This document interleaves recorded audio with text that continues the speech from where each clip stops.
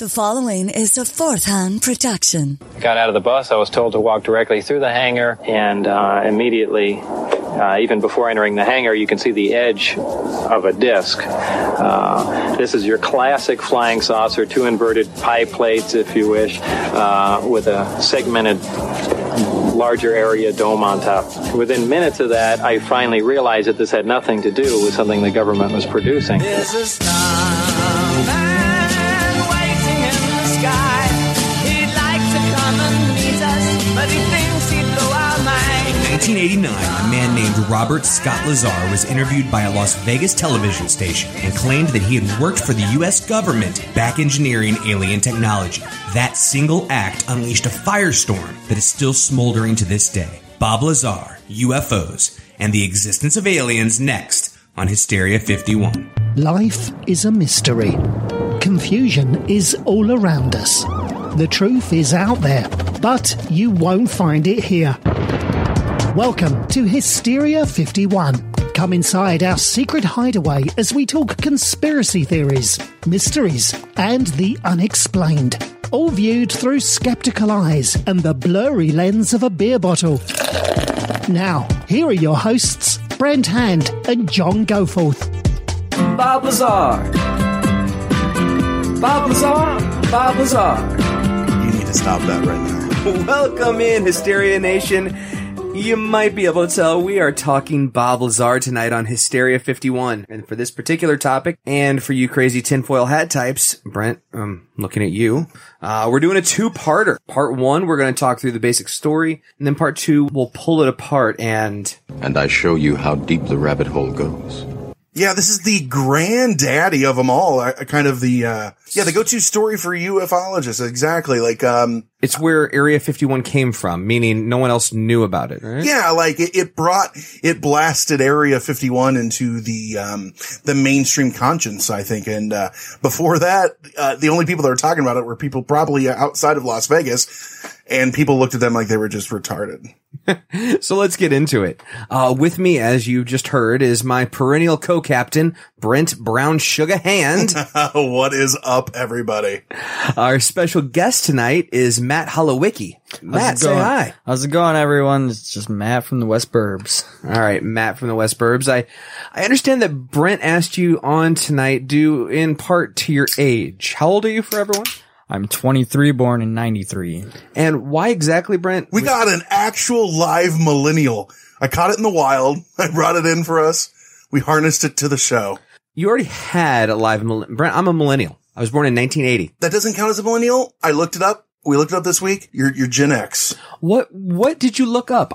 If you go to the Wikipedia pages. I used Google. I used Google too, and it said, born in 79 or 80 was the last years for Gen X. Well, I appreciate your opinion. You're wrong. I'm a millennial. Why would you want to be a millennial? That's like saying, no. I still shit my pants. Me. Because it means these gray hairs aren't going to keep coming. That's right. Well, in all seriousness, you were born in 79. Mm-hmm. I was born in 80. We, depending on what you read, are sort of millennials and sort of not. We're this weird cusp. I read a really good article, I don't know, a couple years ago on it. I think I know what you're talking about. Yeah, it was basically we're the Oregon Trail generation. Yep. That's right. You died of dysentery. Because we don't fit in anything. Right. And that's not just because I'm fat. We literally just don't fit into things. We grew up with the internet, but it was dial up. Yep. I remember that. But we also your grandparents talked about it. Oh yeah. At the kitchen table. Yeah. But we also grew up playing outside every now and then. Yeah. Basically, if you bought an NES when it first came out, you're part of our crew. There you go. So, Matt, welcome in. We want to introduce you to, and the world, our fourth member of the tribe. As always, we'd love to say hello to Conspiracy Bot. Hola, what is up, gentlemen? Matt the Millennial, welcome. Let me know if you need me to call your mom to pick you up after the show. I have her on speed dial. You're a son of a bitch. That he is. He learns fast. Well, he's kind of like a mean dog. He's not sure about new people. That's a good way to put it. And he's not exactly housebroken. He lives stained sometimes. Also true. He leaks a lot. That's why we're wearing galoshes. Speaking of leaking, what are we drinking?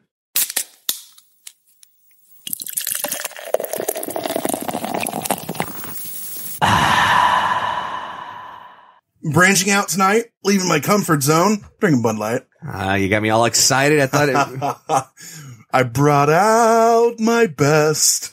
Okay, every week with that? I like it. I don't mean the beer. I understand the song. The song, yeah. I even switched it up this week. I brought out my best. And, a lot of people want to hear me sing. I think that's a lot of the feedback we're going to get on this podcast is Brent should sing more. I think that's just you, man. If you're one of the folks that's already subscribed to the show, has found us on Twitter, please tweet at us and tell Brent to quit fucking singing. Or make requests. Those work too. We'll work them in. I have a request. Stop fucking singing. He's a good moaner. So is that why you wanted Matt the Millennial? You shut your mouth, both of you. That's what we're going to call you from here on out. Matt the Millennial. Matt the Millennial. So Matt the Millennial, what are you drinking over there? I am drinking Evan Williams Sour Mash. Evan Williams. Sorry, extra sour mash. Evan Williams. I always thought Evan Williams was like the dirt whiskey. Or a bad porn star. But they got TV commercials for it now and shit. It's like the Keystone Light of the whiskey realm. Is that the delineation between shit and non-shit? It doesn't come in sheer plastic bottles, and they have commercials, so they're stepping up their game. All right, I got fair this enough. from your cabinet, so talk all the shit you want. You have it. That is a very valid point. I'm drinking Bud Light. What the fuck are you expecting? All right. So I'm drinking one of the Curious Traveler beers. They've got, the lemon shandy, the grapefruit shandy. I'm a big fan of the grapefruit shandy, but I just found a new one. And it's pretty good. It's for the holidays. It's called the Jolly Traveler, and it's a holiday spice and orange and pomegranate. That sounds fucking nasty. I know, but they do actually do a really good job with their flavors. And I'd highly recommend it. I always knew you were curious, so it's just a fitting choice for you. I'm curious about drinking. Mm-hmm. And who knew you could buy Curious at the store like that? See what I did there? I tried to move past it, and he just won't let it go. He's like a dog with a Kong toy. Well, he smoked you. He did something. Yeah, there you go. What up, C-Bot? What you got? I am sipping on some antifreeze and Fireball. On the rocks, of course. You know what? It might make you go blind, but I've had worse. How long am I going to be blind? I'd say about 4. Ever. Now, didn't Fireball actually get banned for being antifreeze in some countries? I believe in Europe, yes. Yeah, yes. okay. So in reality, he's just drinking antifreeze. So they're putting antifreeze. They're putting antifreeze in the Fireball in Europe, and they're putting cocaine in the Coors Light in America. Like, who's got all the extra antifreeze and cocaine? Like, what am I going to do with all this coke and antifreeze? You know what? I'm going to share it. That's how I always assured my dad, if he ever caught me smoking weed. Like, well, John, they could lace that with something. Dad, who's giving away free drugs? I mean, they're going to put extra in there? I've licked every sticker stamp in the world. Nothing. Not Thanks one a lot, hit of LSD. Dare. Like, what the hell? Nobody's giving away free stuff. You're full of shit, Officer Bob. If anything, they're cutting it and making it worse. Yeah. Oh, definitely. That was never really came up in the DARE classes. Like, what if your drugs are too stepped on? That's a vital question. Can we talk after class, Brent? Have you noticed that Brent and I are sitting here kind of joking about it, and Matt's like, "Yeah, that's not a problem." Yeah, like they should. I know a guy who will hook you up. Don't worry about it. Yeah. I'm not wrong. So Bob Lazar, the granddaddy of Conspiracy UFO. Conspiracy Bot. Can we have a little bit more? How bizarre! How bizarre! How bizarre! Want to know the rest? Buy the rights. It's called fair use. We're going to be fine. There you go. So, yeah, John, we're going to delve into Bob. So, John, why don't you hit us with, I guess, your layman understanding of Robert Lazar? My layman understanding, just because I don't read this shit morning, noon, and night. All right, fine. You don't get Bob Lazar quarterly? Yeah, I'm not subscribed to the newsletter, which is still printed on a penny press. It turns out, if you stand outside of his house, he will call the cops. I don't know if you know that or not.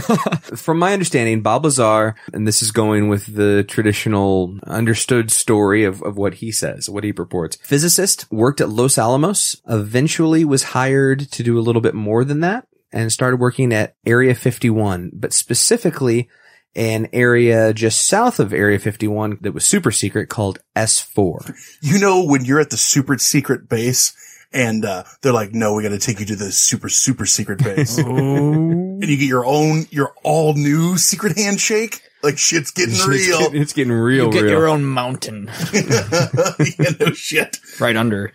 So old Bobby says he goes to work there and gets shown a few things. These are things that he decides that the world needs to know about. So in 1989, Bob Lazar does a series of interviews with KLAS in Las Vegas.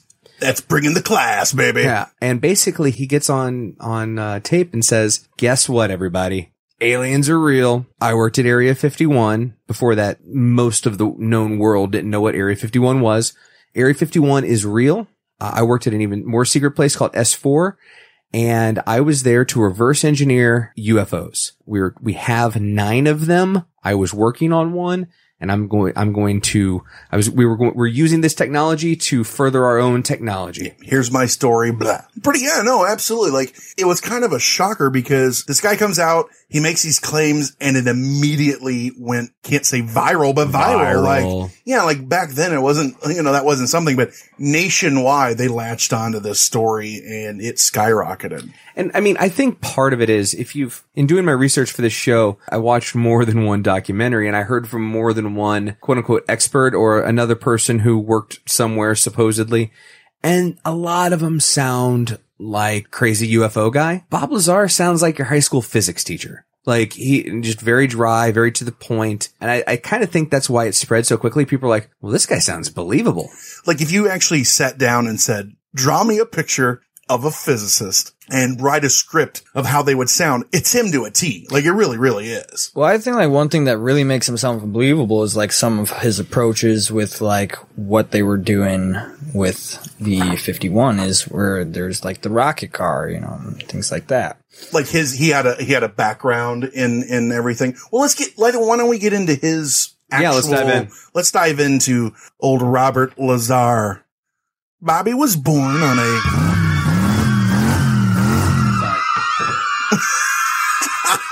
We're keeping that.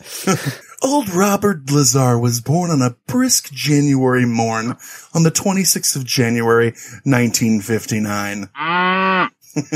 So, he's born in 59. He claims, and I say he claims, I'm giving air quotes here, and we won't really dive into this in this episode, but we will in part 2.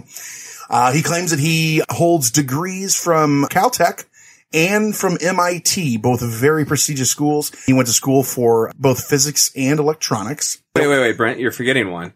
What's that? Doesn't he also say that he has a degree from Pierce Junior College? That's true, where he took electronics classes. What did those loans cost? So he's got this background, and what's known for sure, he did own a business where he took photographs for places that were like real estate, things like that. He would take photos, process photos. He had told people, hey, I'm wanting to get back out of the work I'm doing now, and I want to get back into the world of physics. And correct me if I'm wrong, in his spare time, he was working on, as Matt the Millennial was alluding to earlier, rocket cars, like for fun. Yeah. And actually that's something that, is actually true. So, in 1980, I don't think that's what a rocket sounds like. But a rocket car. It actually sounds more like speed buggy. Yeah. I'm a rocket. Oh man. Rocket Man. We were a couple episodes away from it. I thought we were done. Vroom, vroom. Bob Lazar, get in me. Okay. He knows Bob Lazar by injection. So back in 82, the Los Alamos Monitor, that's a fun name for a paper. They did an article titled LA Man Joins the Jet Set at 200 miles an hour, and he had a Honda CRX with a fucking rocket engine strapped to it. Like if I am gonna build a rocket car and they go, what do you want to use? I really got my eye on a Honda CRX. That sounds like the type of car that you'd see, whatever, your hometown USA on the strip. Every hometown had one. Yeah. Let's go cruising the strip. Oh, look, there's a CRX. Is that a rocket on the back of it? So they, in the Monitor, they do this article on him, and they talk to him. They state that he's a physicist at the Los Alamos Mason Physics facility. So that's one of the only times in paper, true, they say, hey, Bob's a physicist. He worked at Los Alamos. Before I did the research for this show, I'd always heard of Los Alamos. I had no idea what it was. Turns out it's really just a big physics lab. Yeah, where they do physics. Is that like Fermilab, kind of? That's a particle accelerator. Oh, shit. Well, no, there is a particle accelerator under Los Alamos. Is there? Yeah. Well, then yes. Lazar was talking, it's like a half mile long. Mm-hmm. So it's not very big then. Of course, then again, Lazar said it, so who knows? Oh, wait, was that foreshadowing? That's what we're trying to get behind. At the time that his rocket car story came out, there was a Dr. Edward Teller. He's famous if you know him as the father of the hydrogen bomb, and or would you say he's infamous? Infamous, and he was a liaison to, or a scientific consultant to, a slew of presidents. He's given a lecture.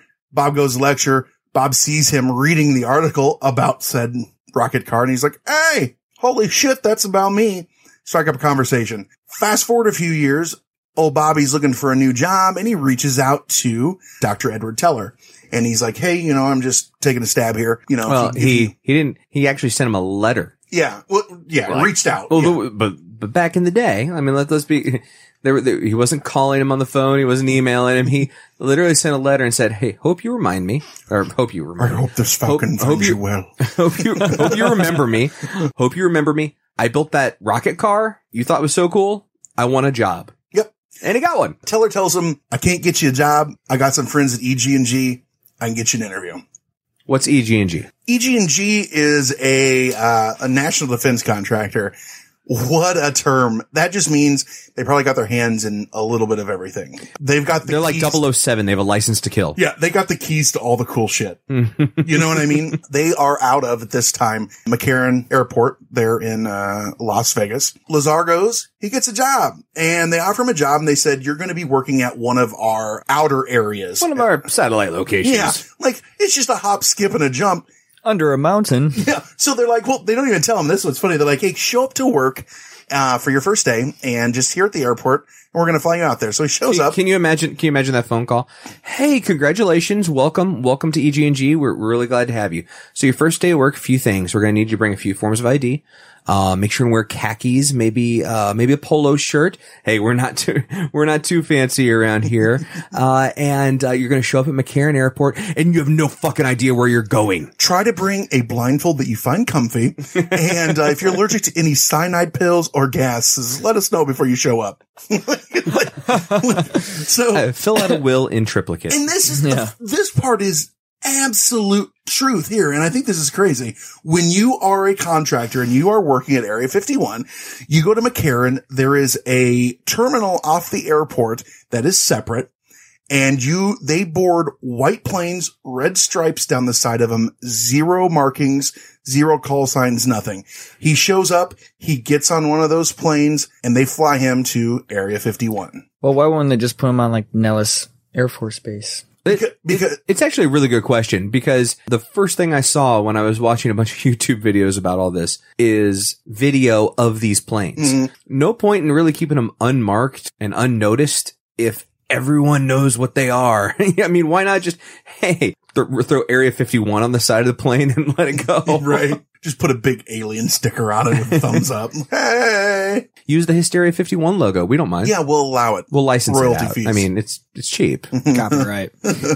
So he flies out to Area 51, and this guy's like, "Holy shit, here's that base that doesn't exist." And they're like, "Nay, my friend, nay. Actually, I'm getting ahead of myself." So this is December in 88 when they fly him out there. December in Vegas when it cools down to the sub 100s. So it's a nice time of year. It was a great year. I mean, I remember it vividly. I was 8. His first day when he shows up at the airport, he meets this guy, Dennis Mariani.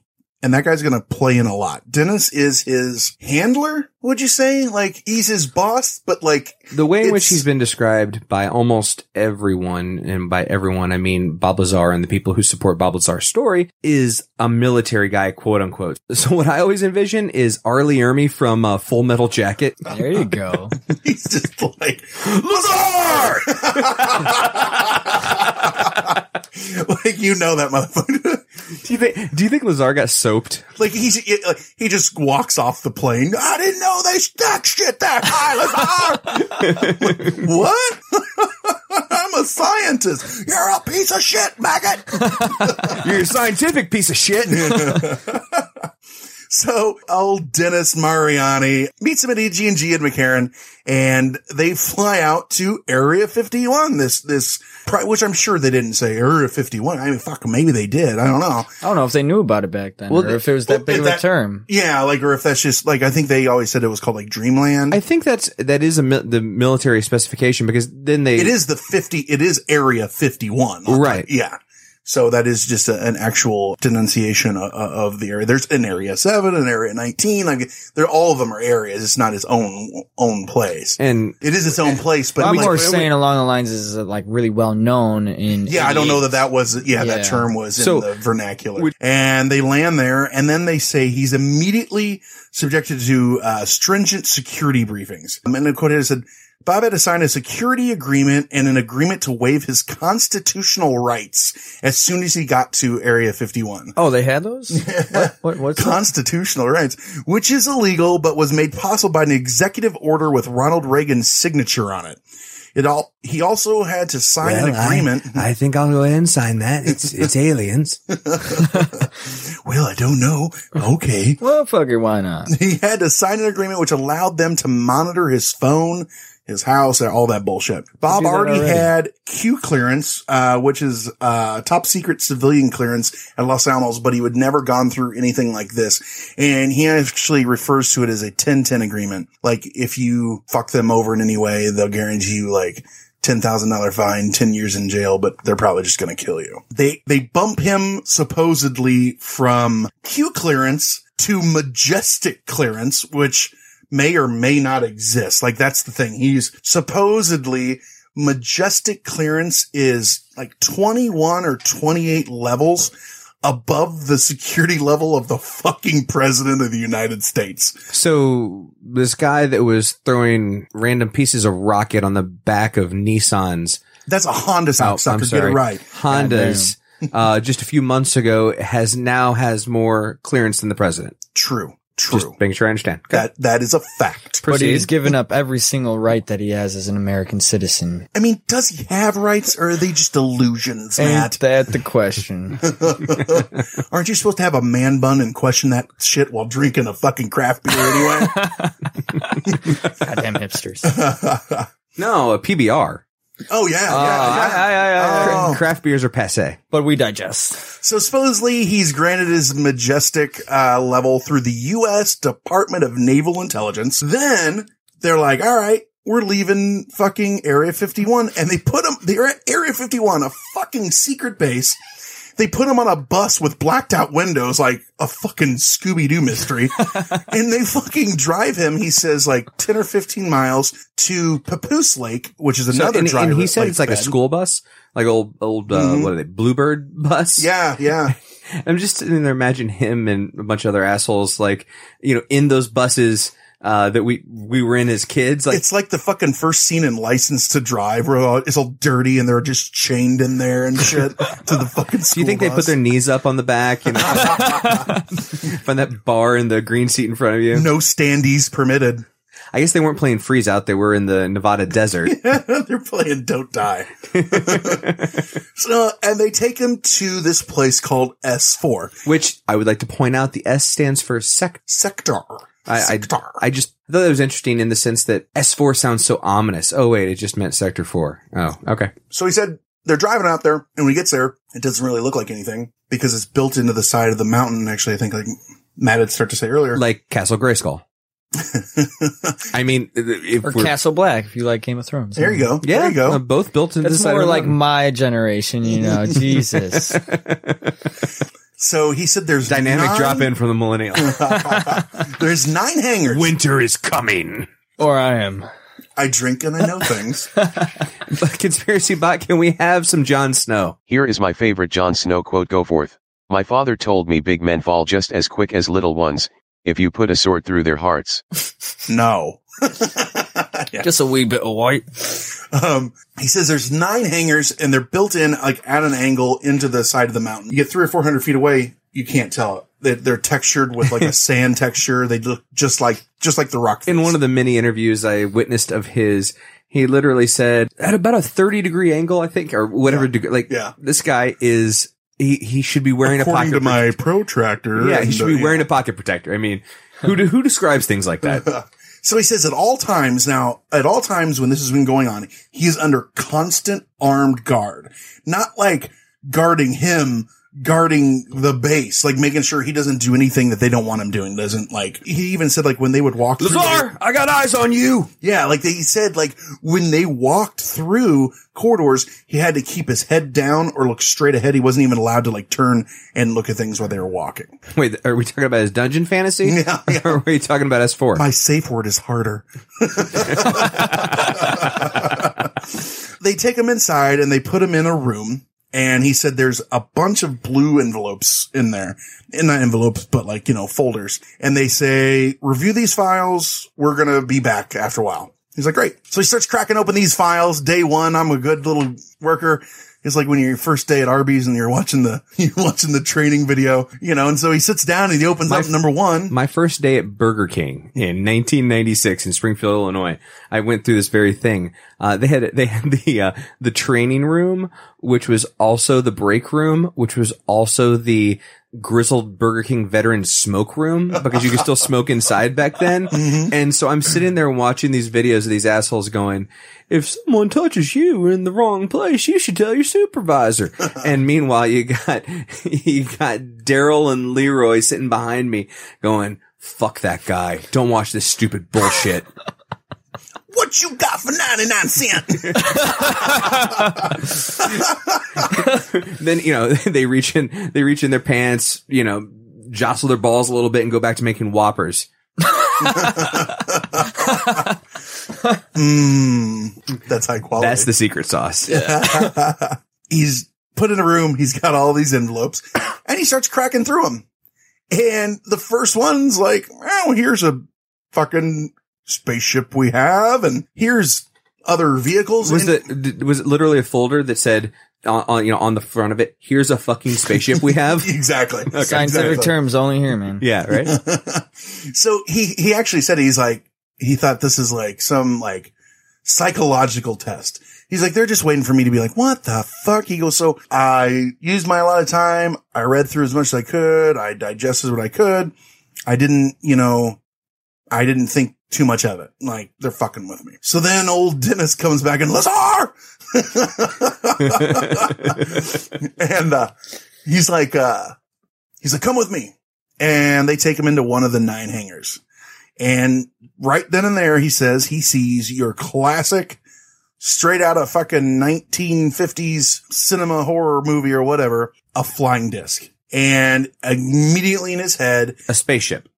Immediately in his head, he thinks, fucking awesome. The U.S. has experimental aircraft that are discs. All those shit that we've been seeing is us. Like, here it is.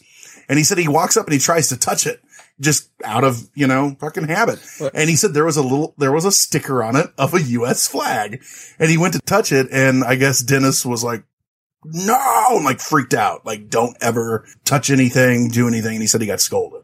Oh, I thought you were talking about the reactor that was the size of a, basketball. Oh, nope. No. Not there yet. So isn't that also when he met his new coworker, Barry? Oh, yeah. Hola, David. Me llamo Brent. Bonjour, Brent. Je m'appelle David. You didn't do Spanish. I thought if we were going to do this together, we'd do the same language. Oh, sorry. That's on brand for us. I just thought romance languages was the key. Everything I say is romantic, and that is thanks to Rosetta Stone. You guys, we've been touting these things forever. We love Rosetta Stone, and we actually are users. David, you've really been using it even for longer than I. What's your experience been like? Oh, it's been great. The thing is, you really get to learn how to speak and think in that language with it. So it's very high on pronunciation too. So you can, learn how to speak. And our show is all about proper pronunciation. In that pronunciation. Yeah, that's right. But they design it for long-term retention,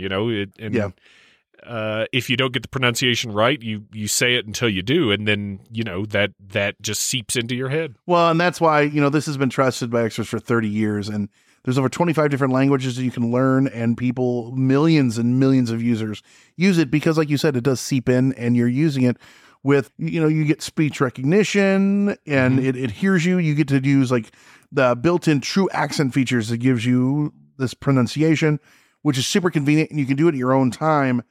And I don't know if you know this, but I'm all about value, and you get a one-time purchase, 25 languages. If I learned all 25 languages, I'd be so confused or really cool. I have to go in and out. But you'd be real marketable. But literally, though, this is something that we use, and both of us have given the seal of approval because we want to do this long-term, and it's something that it works. And we don't do long-term stuff like this. And this is the one that we've chosen, and we love it. So all you guys got to do, don't put off learning that language. There's no better time than right now, as we've told you 1,000 times, and it's always now. Right now.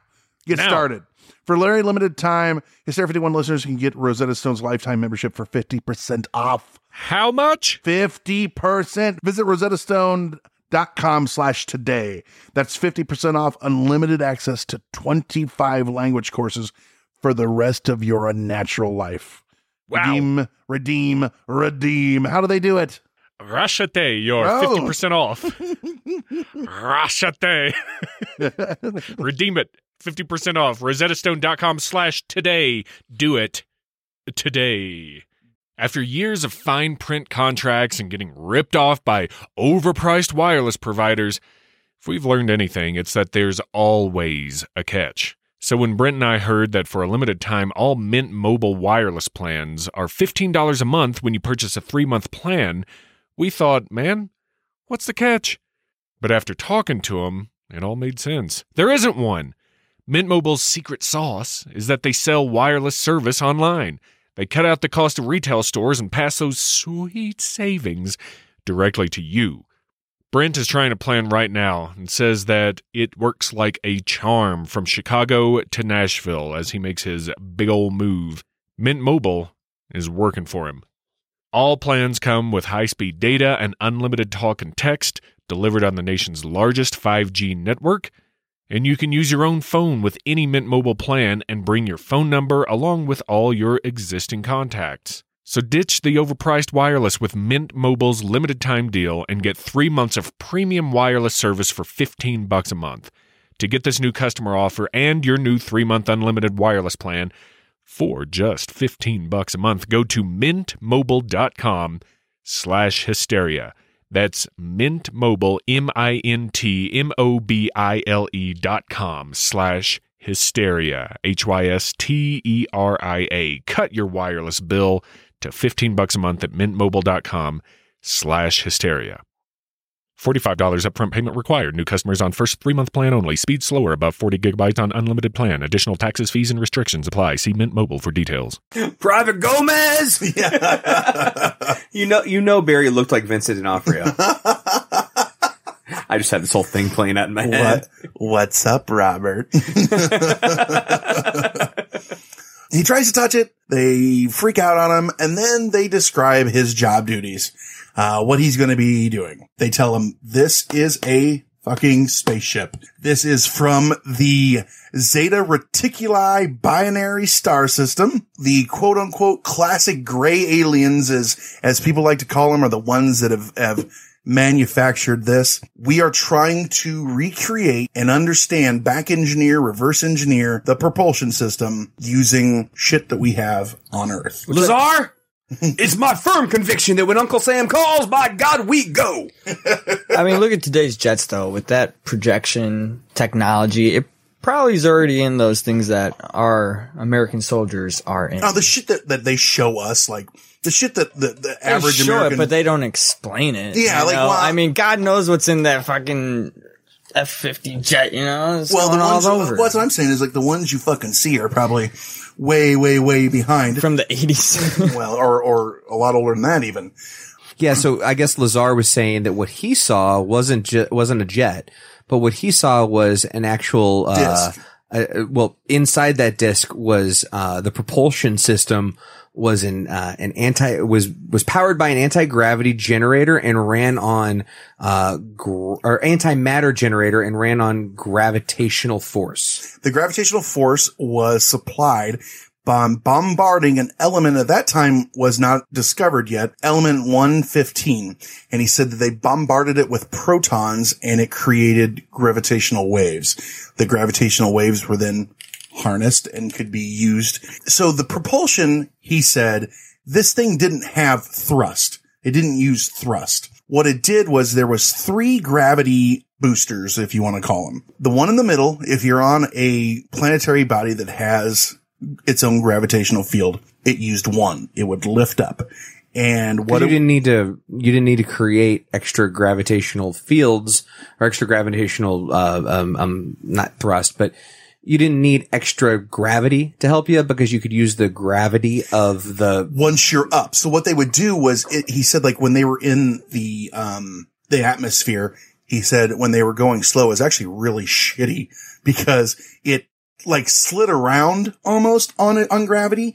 It would use it to maneuver. And that's why he says when you see them, a lot of times people are talking about these discs, they're moving around. Like a pie plate on a greased up waterbed. Or like a flying on a window. Like they hop around all over the place. I love how you just gave me that one. I mean, I didn't even want to touch it. Okay. Wasn't comfortable with it. I just breezed right by. How would you even know? Nope. Just moving on. When it gets really cool is when you leave a planetary body or something that's got a dense, atmosphere and you're in the space. And he said they don't fly like a disc. They turn. They take the 2 outer gravity amplifiers and they make, I guess, a singularity. It makes, it bends space because if you can control gravity, you're talking force fields, time travel. Especially if there's not that much mass in the object around it. Well, or anything. It doesn't matter because you're moving instantaneously if that's really true.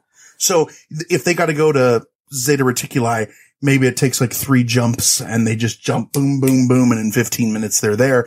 And supposedly it doesn't negate the laws of physics because it's bending space-time with gravity.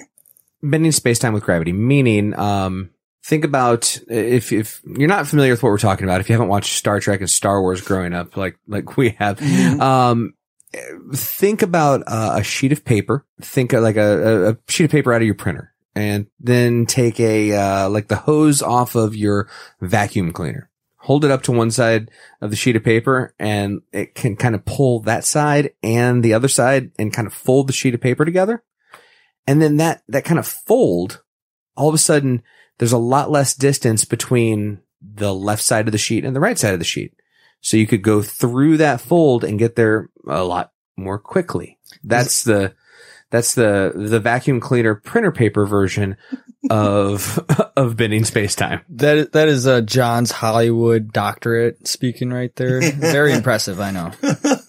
He sent away for that. It was like $39.99 to get that doctorate. Mr. Conklin at Pleasant Plains High School would be so proud of me right now. Were movie tickets that cheap? $39.99 to see all 7 Star Wars? 6 Star Wars. I'm sorry. No, 3 Star Wars. Forgive me. So there's 4. There are 4. There was 3 back in the 80s. There was 4.97. No. I'm saying there's 4 now. There's 7.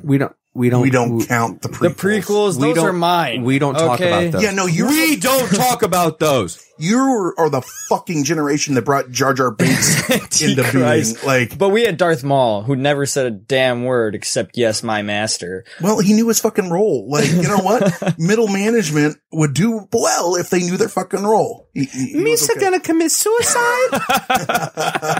Yes, please, Jar Jar, go ahead and do that. Spare us. Oh, Bobby sees this shit and he says, until that moment, he never gave much thought into UFOs, flying saucers, and all of a sudden, holy shit, he's being force-fed this. And he said they had 9 separate craft, all housed at S4, that he was made aware of. And he only had access to this one, the sport model, he called it. He said of the 9 crafts, they were. Yeah. So I want to understand this. He keeps calling it the sport model. Was there like the sedan where like there was another one like that had 4 doors on it? Well, I took it as like the others were either, larger or maybe like one was like a warship and this one was I want like to see the cruiser. hatchback. Right? Look, it's the family friendly version. Yeah. Which one's the closest to a Honda CRX? That's the one I want to work on. Okay. Listen. I like the saucer. I'm interested in the saucer. What kind of light years per gallon does this thing get? Yeah. Hey, do I gotta add lead to this? I ain't gotta add lead to this, do I? Tinfoil, man. Tinfoil. He says like I said, there's 9 craft. They're in different states of, some are in pieces. Some have been taken apart. Some are fully functioning. And he says that the sport model. It's basically like the military version of the front yard of any trailer park you've been in recently. Oh, look, that Thunderbird's missing wheels. Yep. Same thing. So he's there to back engineer, the power source, using the Element 115, which he stated they had 500 pounds of. And, Matt, you kind of talked about this earlier. Sounds legit. The power source was like the size of a basketball. And he said when they turned it on, it created like a force field of a gravity field around it. And he said they would take like a golf ball or a ping pong ball, and if you threw it at it, it would ping off it. It would never actually touch it because it was putting out its own gravity. So the reason that same field, he said he put his hand up against it, and it felt like if you ever took 2 opposite ends of a magnet and tried to touch them together, or not the same magnet, but the opposite charge. Like you can push against it, but it was just got there. That push back. Yeah. And he said that the reason he was brought in rather, I guess, abruptly like he was, is they were working on this previously on one of the power sources for it. And they opened up one or damaged it, and there was an explosion, and it killed a couple of the other scientists. And so, hey, there's an opening. Like, I know a guy. Yeah. Check out this Honda. Well, they do have the wheels in triplicate, right? So, there you go. That's right. No big deal. No harm, no foul. So, you're sitting at home, you're figuring out what next Honda vehicle you might throw a jet on the back of, and all of a sudden, hello? Hey, Bob, remember us? Yeah, we have a sudden opening. We'd like you to join us very quickly. Yeah. You're not flammable, are you? Like asking for a friend. You're not allergic to anything from outer space, are you? No reason we're asking. So then Dennis decides on another visit when they're there, he's going to let Bob see a test flight of the sport model. And he said they went outside and it was already sitting on its belly on the ground, and it quote unquote started up. And he actually referenced this. Previous to this, he was actually allowed to look inside it once and see what like the configuration of everything was. And he said everything looked like it was injection molded. Like there was no seams. Everything was one piece. Do you think when Dennis called him that morning, he said, "Today is Christmas, Lazar"? I'm pretty sure that's exactly how it went. You get to see a flying saucer. But before that, you can sing Jesus Happy Birthday, because Jesus came before NASA. Sing it now, Lazar. Sing it now. So Lazar, like I said previously, he'd been allowed to look through there. He said everything was injection molded. It had 3 seats. He said that the seats were very small. They would be the size of someone that was between a third and a half the size of a normal human being. So it can kick an alien's ass, right? Unless they've got those weird fucking mental powers. Yes, the psychokinesis. Yeah, that's the kinesis I was talking about. I just want to make for the record that's very hard to pronounce with Evan Williams in your body. I didn't know he was inside you. So these seats were essentially the size of a Southwest Airlines. Yes, exactly. Slightly larger with more legroom. Shots fired. So he's outside. He gets to see a test flight. And he said it's laying on its belly. And when it first started up, he said there was some sound, like an electrical sound. As it lifted, there was lights like a coronal discharge or St. Elmo's fire coming from it. So yeah, I didn't know what the fuck they're talking about. St. Elmo's fire, that's a bad movie from the 80s, right, Conspiracy Bot? Underneath the blazing sky, I'll be where the eagles flying higher and higher. Gonna be a man in motion, all I need is a pair of wheels. Take me where my future's lying, St. Elmo's fire. How's that fireball? So St. Elmo's fire is when you've got something that is, it's a weather phenomenon, I guess, and you have something that lets out a, electrical discharge and it ignites plasma. Lights. Fireball. Fireball. As it lifts up, there's a bad 80s movie playing on the bottom of it, as we've already established. Understood. And he said it lifts up, it moves to the left, moves to the right, sits back down, yada, yada, yada. Hey, Macarena. And that was the only flight that he was ever privy to. He said he was, of course, Dennis standing next to him the whole time, armed guards on him. Here we go. So he starts working there sporadically. It's not like a Monday through Friday, 9 to 5. It's a go home, wait for the call. I might call you at 8 a.m. I might call you at 8 p.m. He said one time he said the latest he thought he was ever called was like 11:30.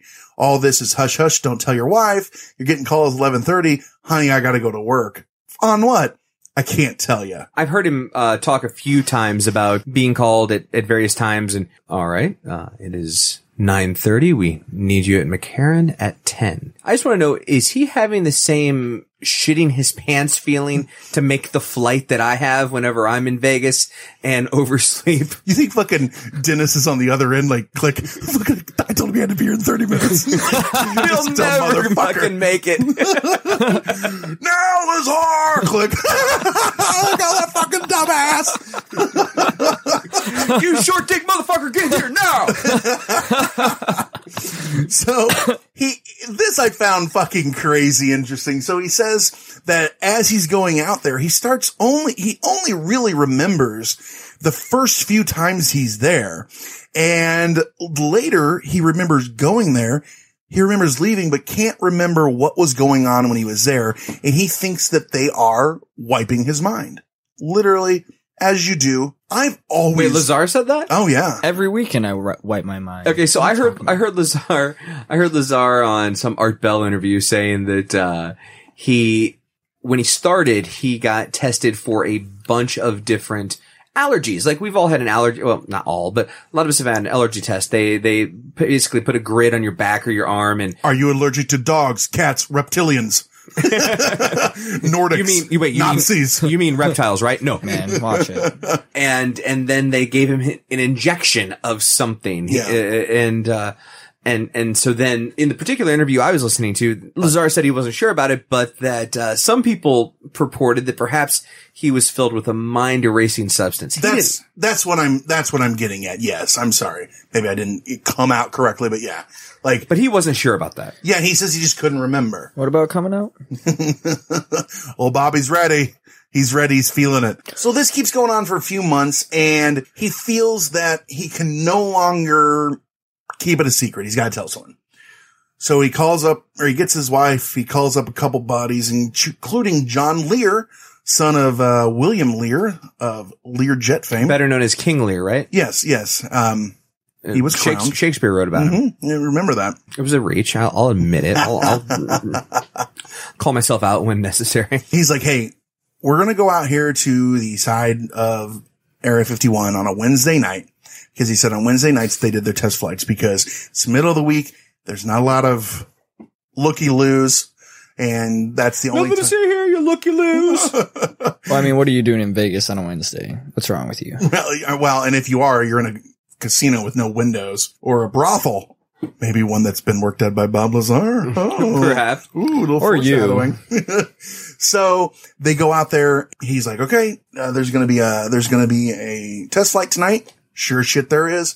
Everyone's ooh and ahhing. Next Wednesday comes. He's like, let's go back out there. And they climb on out. They drive on out there and they got their fucking cameras out. He said the problem was, he's like, trying to take a picture of this thing is like trying to take a picture of a star. Like it just looks like a blob moving through the air.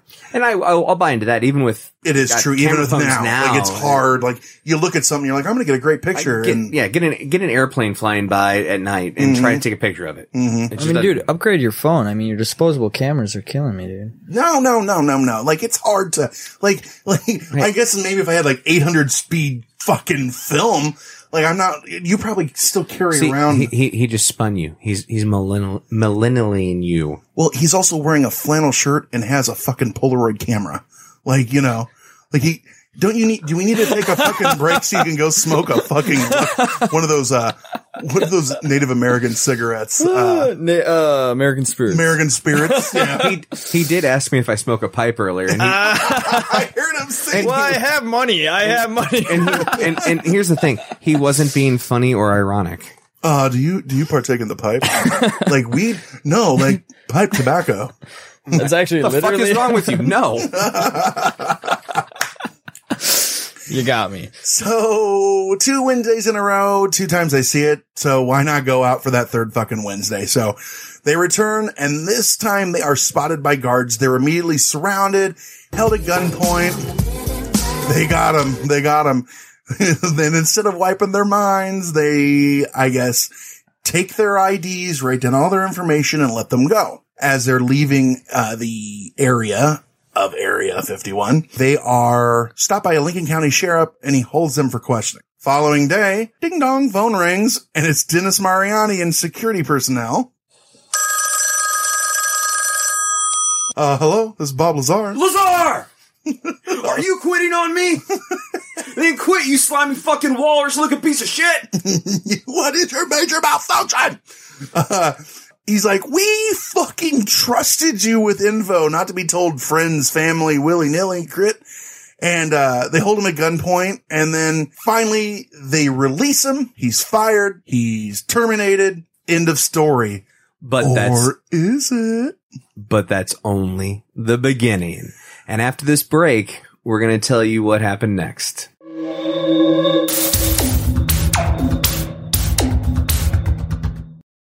Welcome back. We are following the story of Bob Lazar, and our protagonist is now at the point where he is terminated from employment by the federal government. Our protagonist. I like that. Making it sound all churched up and fancy. It's awesome. I'm trying to leave judgment out of it. Yeah, old Bobby. When we last talked about him, he had just been terminated from Area 51S for the U.S. Department of Naval Intelligence. He said as soon as he was let go, he became the victim of relentless intimidation. Like you in high school? Yeah, exactly. Except for it was reversed when I used to beat the shit out of you and be like, why are you so stupid? Why are you so stupid? I feel like that hit so close to home, you had to project on me right there. Moving on. He needs a tissue. Are those happy tissues? Oh, yeah, they're definitely happy tissues. As he's driving in L.A., I'm sorry. As he's driving in Las Vegas, he said... Well, he did have a rocket car. I mean, he did have a rocket car. Honda CRX. So as he's driving around Las Vegas, a car pulls up next to him and shoots at him and then speeds away. It's like a bad stage of Spy Hunter. Yeah, yeah. This is the 80s. Either that or like your normal afternoon commute in Chicago. What the fuck is Spy Hunter? Oh my God. No, you're a fucking millennial. You're supposed to be hanging out in weird, quirky bars that only have retro video games. And you're supposed to know what Spy Hunter is. Literally, have you never been to the Emporium? No. Oh my God. My company doesn't own that. In Wicker Park, Chicago, Illinois. the Barcade Emporium. Yeah, we fix their games, but. So one of the reasons I am so surprised, Matt actually works for Namco, Namco Entertainment. Pac-Man is, I guess, your boss. He's on your shirt, Matt. And a wee little Japanese man, but yes. or Pac-Man, one or the other. So I figured you'd know. What's the difference? I figured you'd know. If you do a good job, do they like throw cherries at you? Pretzels. Well, yeah. Goes good with beer. True. So he decides, fuck this. Like, they are literally going to kill me. Best way for me to save my life is to take my story public. So spring of 89, he meets with George Knapp of KLAS, K-Last class. Keep it classy. George Knapp here. No, that'd be a radio station. I mean, when did George Knapp become top 40 radio guy? We got a blast from the past coming at you fast. I'm George Knapp with playing Striper. Why was that the band I went with? Striper. And up next is Tesla with Signs. Signs everywhere but signs, blocking out the scenery, breaking my mind. Do this, don't do that. Can't you read the sign? Signs everywhere the signs. What the fuck are you talking about? So May of 89, he goes on the air in silhouette and makes his claims. Like he was still trying to protect himself. And he uses the name Dennis while on the air. And I guess Dennis didn't really get a kick out of that because he's called by Dennis at home and Dennis threatens his life. He's like, do you know what we're going to fucking do to you? Lazar! Lazar, you quitting on me, Lazar? Well, are you? When you quit, you fucking slimy walrus-looking piece of shit!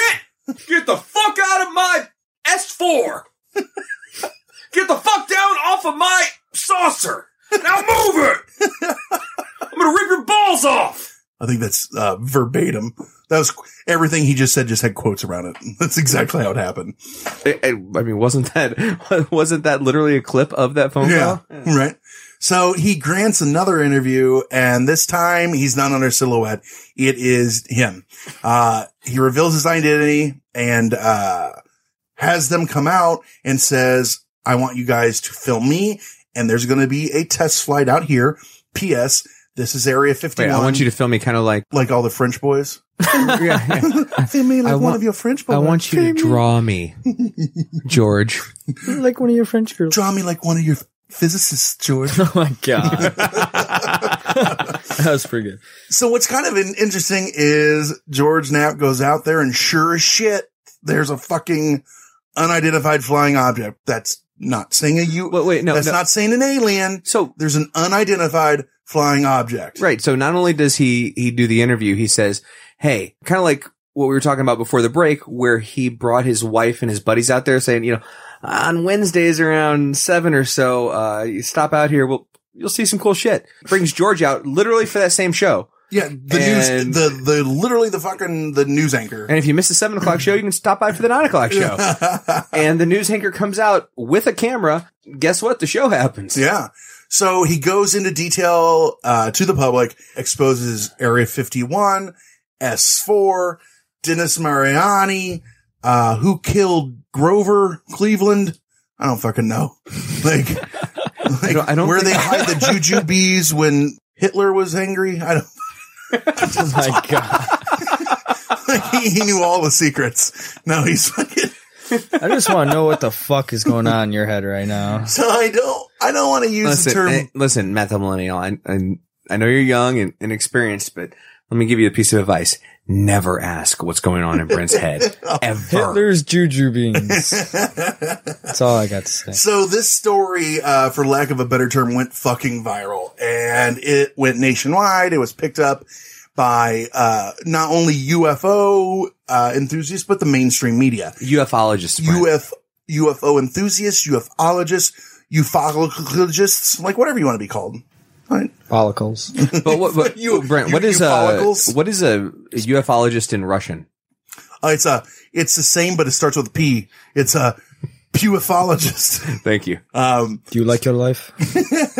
Mother Russia. So people start flocking to Nevada desert to try to catch a glimpse of the UFOs. And for us laymen, Brent, that's where we all found out. Like, this is where the reason that we've heard of Area 51 is because of Bob Lazar coming out with his story.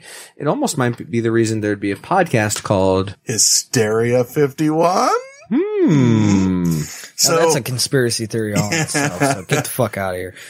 This little bitty town called Rachel, Nevada is put on the map because it is the closest town to Area 51. There's a highway out there, Highway 305. Extraterrestrial Highway? Right, that's what I'm talking about. Mm-hmm. Renamed in the 90s to Extraterrestrial Highway. So is it 305? What is it? I'm not sure what highway that was. Hysteria Bot, tell us about the Extraterrestrial Highway. Well, dumbasses, It's actually State Route 375. The highway stretches 98 miles from State Route 318 at Crystal Springs northwest to U.S. Route 6 at Warm Springs. The route travels through mostly unoccupied desert terrain, with much of its alignment paralleling the northern edges of the Nellis Air Force Range.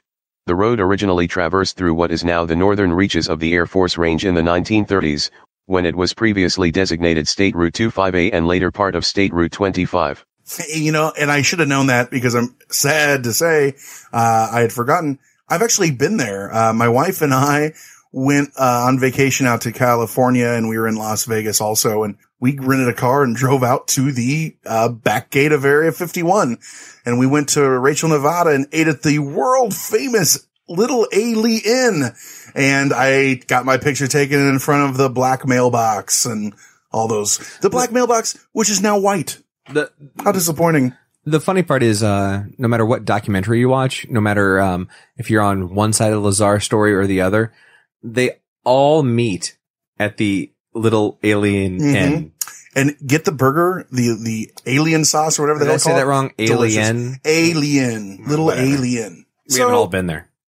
Rachel, Nevada becomes a UFO hotspot. The story is compelling. It's well told. The guy never fluctuates. He's always telling, you know, he sticks to his story. And, you know, if you're telling the truth or telling a lie, you gotta appreciate someone who at least says, well, that's the way it happened. He even took a lie detector test and he passed. So, hey, he's, at least got that going for him. So Bob Lazar, whether he meant to or not, becomes an overnight sensation in the UFO world. What are your thoughts on that, Johnny boy? I'll tell you what I think on part 2. Oh, next week. Dun. Next week on Hysteria 51. But before we go, definitely want to give a couple shout outs, some social media shout outs. Wanted to say thank you, and we appreciate it, to Kyle Andrews, or on Twitter at Archer's Knock. Kyle's a big fan of the show, big supporter of the show. We love what he and his friends do over at the Yogurt Podcast, at Yogurt Podcast. Also, a big thank you to the Ectoplasm Show. It's another great podcast. You can find them on Twitter at Ectoplasm Show. We appreciate it. Thank you very much. And while you're doing all that Twitter loving, go to our show on Twitter at Hysteria51Pod. Let us know what you like about the show. Let us know what you don't like that we need to work on. Suggest show topics. Tell me how cute I am and how much you love my voice. Tell him you hate his singing over and over and over again. Make requests. Question Matt on what it's like to be a millennial and failing our country as a whole group. While smoking pipe tobacco. And drinking Evan Williams. Which is just a monstrosity even for myself. I'm ashamed.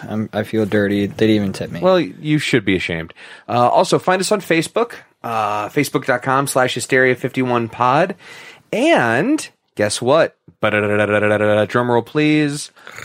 We've got a website. Uh-oh. Someone's moving up in the world. Hysteria51.com. I'd love to tell you it's where you can find anything and everything on the curious, unusual, and unexplained, but it's really just where you can find this podcast. And that's really probably all you really need. Agreed. That and a good bug out bag, and your life is set. You're done. And a couple bottles of whiskey. Now that's probably in the bug out bag. I think that's we on the we list. gotta not feed the millennial whiskey next time. So I've been Brent. I've been John. Once again, we've had Matt the Millennial with us. Thanks a lot, Matt. And as always, thank you, Conspiracy Bot. Later, fools. Time for me to cruise for chicks. We'll see you next time on Hysteria 51. Thanks for listening to Hysteria 51, a weekly oddcast of conspiracy theories, mysteries, and the unexplained. We'll be back again next week with more known unknowns. If you'd like us to discuss a particular topic, suggest a guest, or simply seek some truth, we'd love to hear from you. You can email the show at hysteria51podcast@yahoo.com and follow us on Twitter at Hysteria51Pod.